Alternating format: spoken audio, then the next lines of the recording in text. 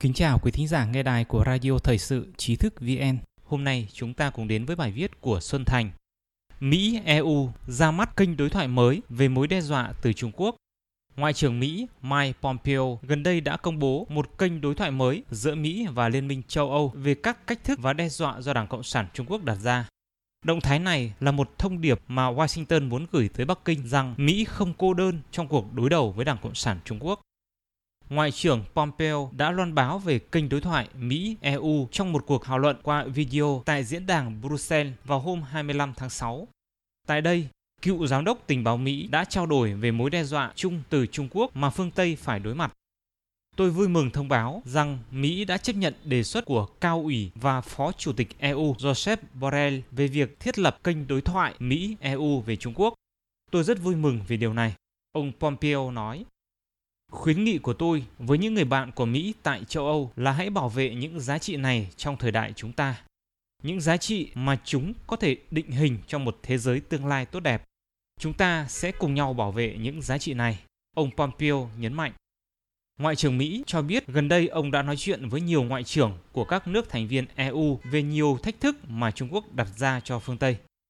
Ông Pompeo viện dẫn về các hành động gây hại của chế độ Trung Quốc như hành vi khiêu khích quân sự, tiếp tục bành trướng trên Biển Đông, tiến hành đụng độ chết người với binh lính Ấn Độ, chương trình hạt nhân mơ hồ và đe dọa các nước láng giềng ôn hòa. Ông Pompeo cũng nói rằng Đảng Cộng sản Trung Quốc đã và đang phá vỡ các cam kết quốc tế, trong đó có cam kết với Tổ chức Y tế Thế giới, Tổ chức Thương mại Thế giới, Liên Hiệp Quốc và với người dân Hồng Kông. Ngoại trưởng Mỹ lên án những thực hành kinh tế ăn cướp của Đảng Cộng sản Trung Quốc, chẳng hạn như ép các nước phải hợp tác kinh doanh với Huawei, cánh tay nối dài của nhà nước giám sát của Đảng Cộng sản Trung Quốc và vi phạm chủ quyền của các quốc gia châu Âu như việc ép ngân hàng Anh Quốc HSBC phải công khai ủng hộ luật an ninh Hồng Kông. Ông Pompeo cũng nhắc đến việc hành vi lạm dụng nhân quyền của chế độ Bắc Kinh, điều tiếp tục gây sốc cho tất cả chúng ta. Ngoại trưởng Mỹ nói rằng việc Đảng Cộng sản Trung Quốc che giấu đại dịch virus corona đã khiến EU thức tỉnh. Người châu Âu cũng như người Mỹ đang bắt đầu thấy tiếng nói của họ. Có một sự thức tỉnh xuyên Đại Tây Dương về sự thật của những gì đang xảy ra, ông Pompeo nói. Ông Pompeo cho biết ông hy vọng kênh đối thoại mới Mỹ-EU sẽ khởi động trong tuần tới và sẽ tiếp tục trong tương lai. Ngoại trưởng Mỹ cũng thừa nhận rằng sẽ có những thách thức trong công cuộc đối đầu với Trung Quốc tại châu Âu. Tại EU cũng như ở Mỹ, cộng đồng doanh nghiệp kiếm tiền tại Trung Quốc sẽ kêu gọi giữ bình tĩnh và chấp nhận Đảng Cộng sản Trung Quốc ngày càng hung hăng. Ông Pompeo nói rằng các nhà lãnh đạo châu Âu không nên phản kháng Trung Quốc vì Mỹ, mà hãy phản kháng vì chính họ.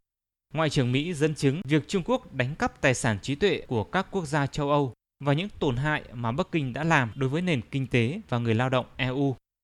Thông điệp của tôi hôm nay là thế này, chúng ta phải làm việc cùng nhau để tiếp tục sự thức tỉnh xuyên Đại Tây Dương đối với thách thức Trung Quốc. Lợi ích của việc bảo vệ xã hội tự do của chúng ta là sự thịnh vượng và là tương lai của chúng ta, ông Pompeo nói. Điều đó sẽ không dễ dàng. Điều đó đặc biệt khiến nhiều người giận dữ, đặc biệt là những người trong cộng đồng doanh nghiệp đang kiếm tiền tại Trung Quốc, yêu cầu chúng ta phải hạ nhiệt mâu thuẫn và ngày càng chấp nhận một Đảng Cộng sản Trung Quốc ngày càng hung hăng. Điều đó là phi lý. Tôi không chấp nhận lập luận đó. Không có nhượng bộ giữa tự do và độc tài. Tôi không muốn Đảng Cộng sản Trung Quốc định hình tương lai thế giới.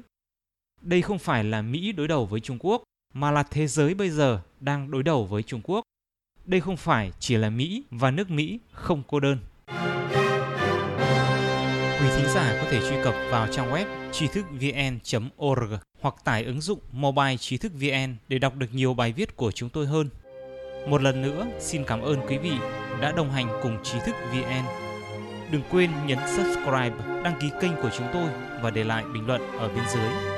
Xin chào và hẹn gặp lại.